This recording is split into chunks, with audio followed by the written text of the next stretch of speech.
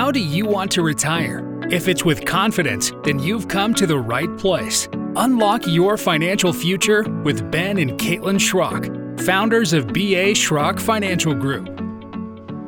I'm Ben Schrock, and joined with me is our Chief Investment Officer and Portfolio Manager, Keith Lockwood. Keith, welcome back to our Life Insurance as a Financial Tool Strategy Part 3 series. Glad to have you back. Thank you. All righty. So today we're going to talk about, in Episode 3, the first two episodes we discussed kind of a high-level overview of life insurance as an asset class, dove in deeper on second episode in terms of how we like to look at it when we talk about prepaying our heirs' taxes upon death. And then the third one here today, we're going to discuss more of a high net worth life insurance strategy and talking about the inner workings and how that can be a little bit complex and things that we like to do. There's obviously going to be many different ways with life insurance. There's tons of different ways, right, Keith, to plan for any different situation. And really what we're doing here is trying to give you guys food for thought, give you an option or two and tell you kind of why we like these options and why they might be favorable for you. But obviously I think it goes without say to mention that all these are going to be different. It's going to be individualized based on the person, based on the plan, right? Yeah, correct. I mean, it's going to be based on the family, based on what their assets are, based on what their wants are, and how complicated or simple they want things to be. So, yeah, that's 100%. Okay. And so today we're talking again, like for that high net worth individual. And again, I don't ever want to discredit anyone to think that they're not high net worth. And we talked about in the beginning, again, the first episode about the estate taxes and where they are today. And Keith mentioned $11.7 million per person with the sunset provision in 2025. And then the agenda of Congress today. We fully anticipate that thing to go down at some point, and maybe even continue that trend downward over our lifetime. So, Keith, when we talk about estate taxes, can you kind of give us a brief overview as to when people pay estate taxes and really what is that percentage that people do pay? Yeah, so, I mean, this should be top of mind if you're in this category today, because things are changing and not for the good. We're at the most favorable we've ever been on the estate tax level. So when you're looking at on the estate taxes, the IRS wants their money 9 months after death, and that's pretty much non-negotiable. So whatever that estate tax is, we're here in Ohio. Yeah. So we do not have a state tax. Say that 3 times. I say that pretty slow.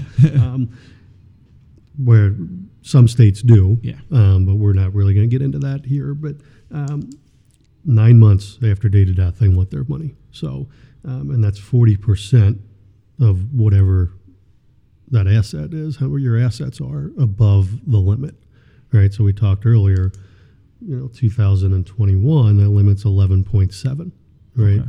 And that's individual, so married, you got 23.4. Did I do the right math there? Yeah. But what we're looking at is 2025, it's reverting back to previous tax laws, just like all our taxes are, right? And that's going to be $5 million adjusted for inflation. So you're looking at anywhere from $5 to $7 million right, per person.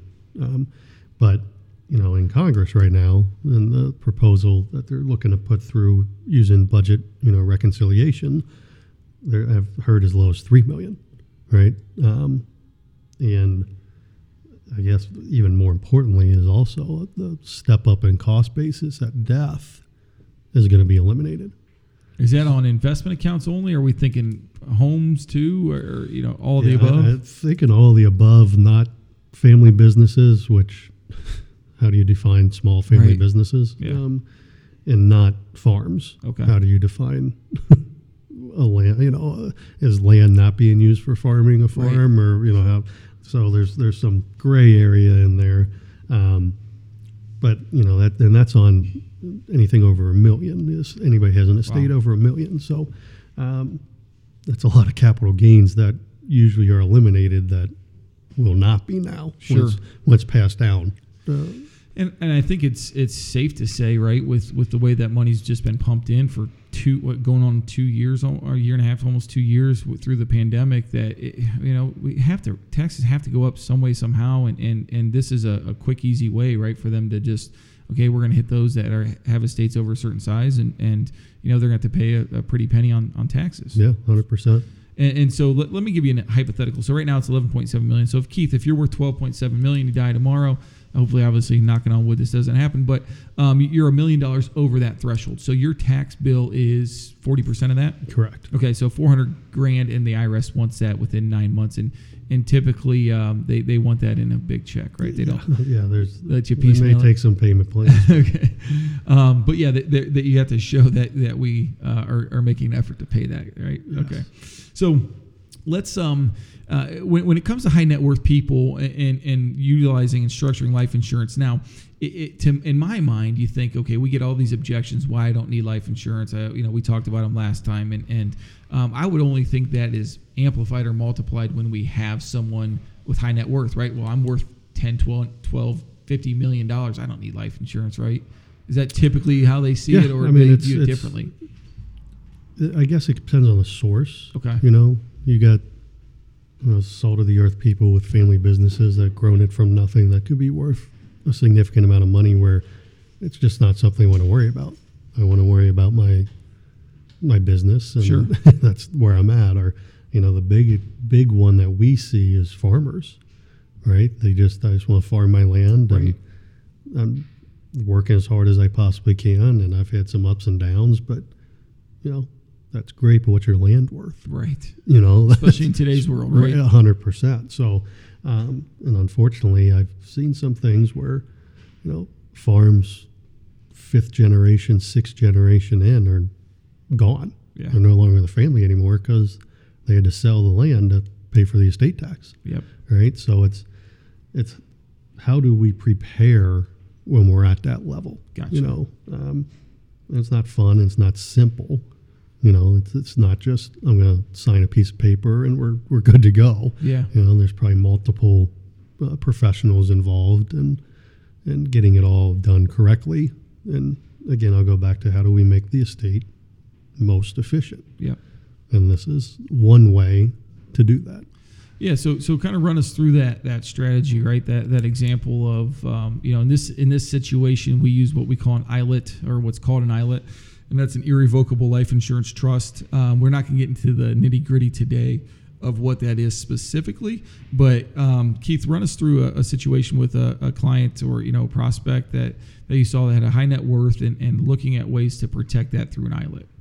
Yeah, so we'll use the smaller version, like of your example you just gave, where they're $1 million over. Okay. Right.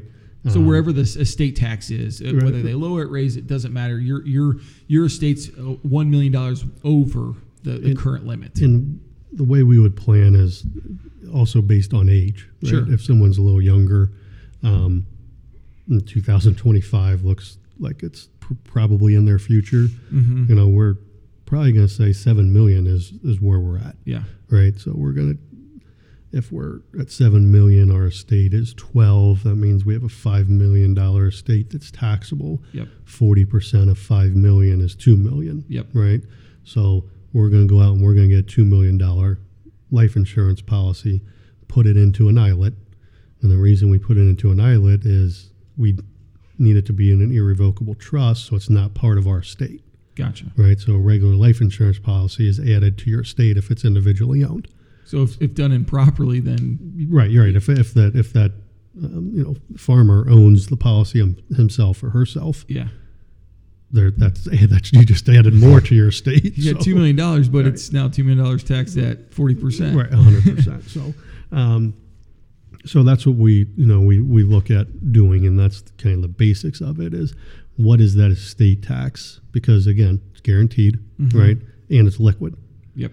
It's liquid immediately upon death. We get the death certificate in, do all that. We claim it, and then it immediately goes to the IRS. Yep. Right. So now your estate, you don't have to liquidate anything out of your estate. Right. So think of a family business. Family business is above that level. What are you gonna have to do? You better have $2 million in cash, sure, and retained earnings in your checking account, or you better have a good relationship with the bank. Yeah. And you say, hey, I need a $2 million loan. What do you need it for? You building something, or right? Well, no, I got to pay for the estate tax. Yeah. You better have a good relationship there, but that $2 million loan is what going to cost you. Yeah, and the the timing of selling a family business, I highly doubt you're going to sell it in 9 months, right? I mean, yeah, that's the other, at least for what it's worth. Yeah. Right? So, and I didn't even get to that point. I mean, that's the last step. Like, yeah. I mean, that most people who have family businesses, their goal is to have their heirs take over. Sure. Right? My sons and daughters, or my grandkids, or my great grandkids. I want to leave that legacy to provide for them throughout, because I've been able to provide for my family. Right. And some people say, well, I'll just go get a loan. Okay, well, great. Well, that's going to cost you, right? Sure. I mean, 4, 5, 6% interest for how long? Mm-hmm. Right? And what's the premium going to be? And what's the interest that you're paying? Right. It's probably going to be very similar. Or you can say, I'm just going to put a side fund together. Sure. Well, that's great too. We talked about, but you're probably going to be conservative on that side fund, because God forbid something happens, we need that money there to pay for that.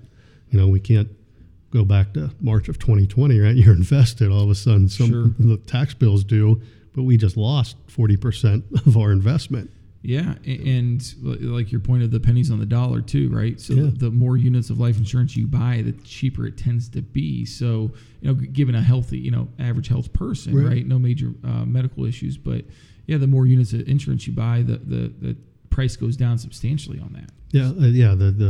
The premium compared to the death benefit you get, that return is pretty good return, especially when you see it's tax-free basis.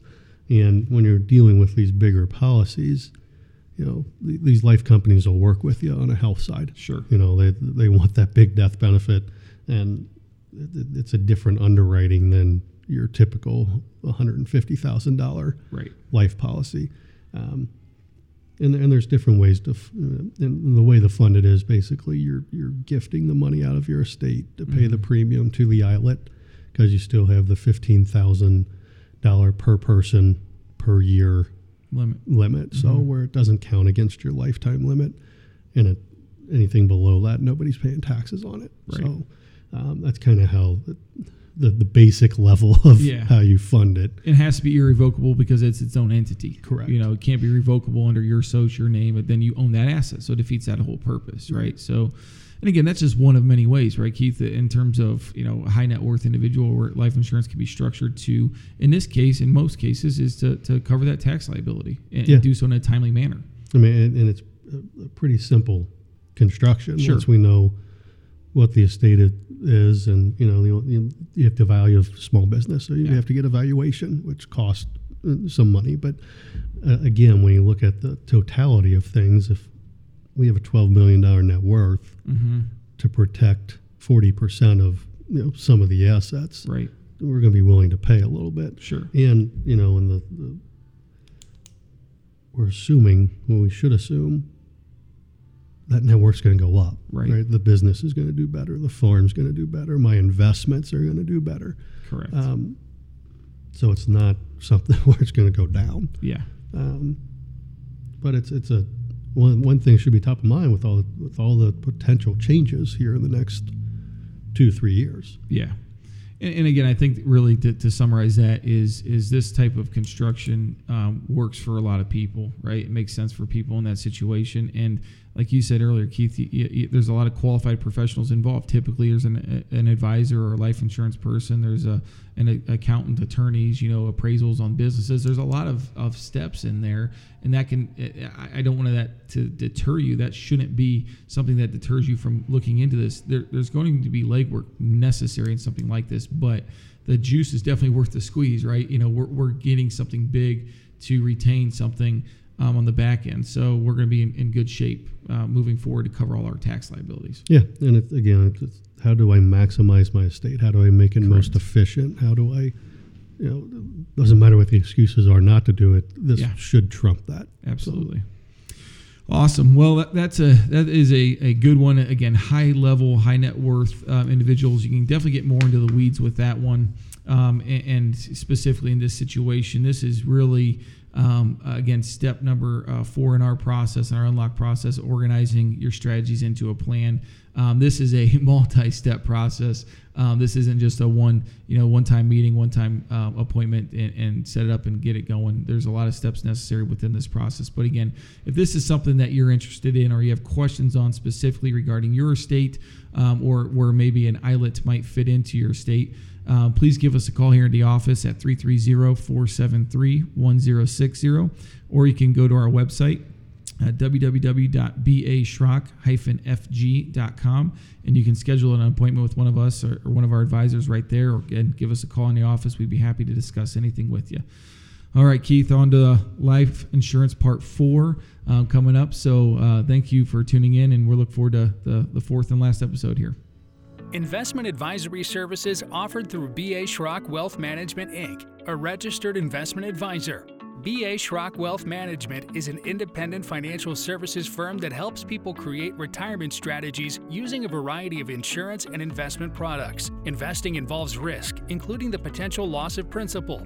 Any references to safety, security, or guaranteed lifetime income generally refer to fixed insurance products, never securities or investment products. Insurance and annuity product guarantees are backed by the financial strength and claims-paying ability of the issuing insurance company. B.A. Schrock Wealth Management is not permitted to offer, and no statement made during the show shall constitute tax or legal advice. You should talk to a qualified professional before making any decisions about your personal situation. We are not affiliated with the U.S. government or any government agency. This podcast is a paid placement. This show is intended for informational purposes only.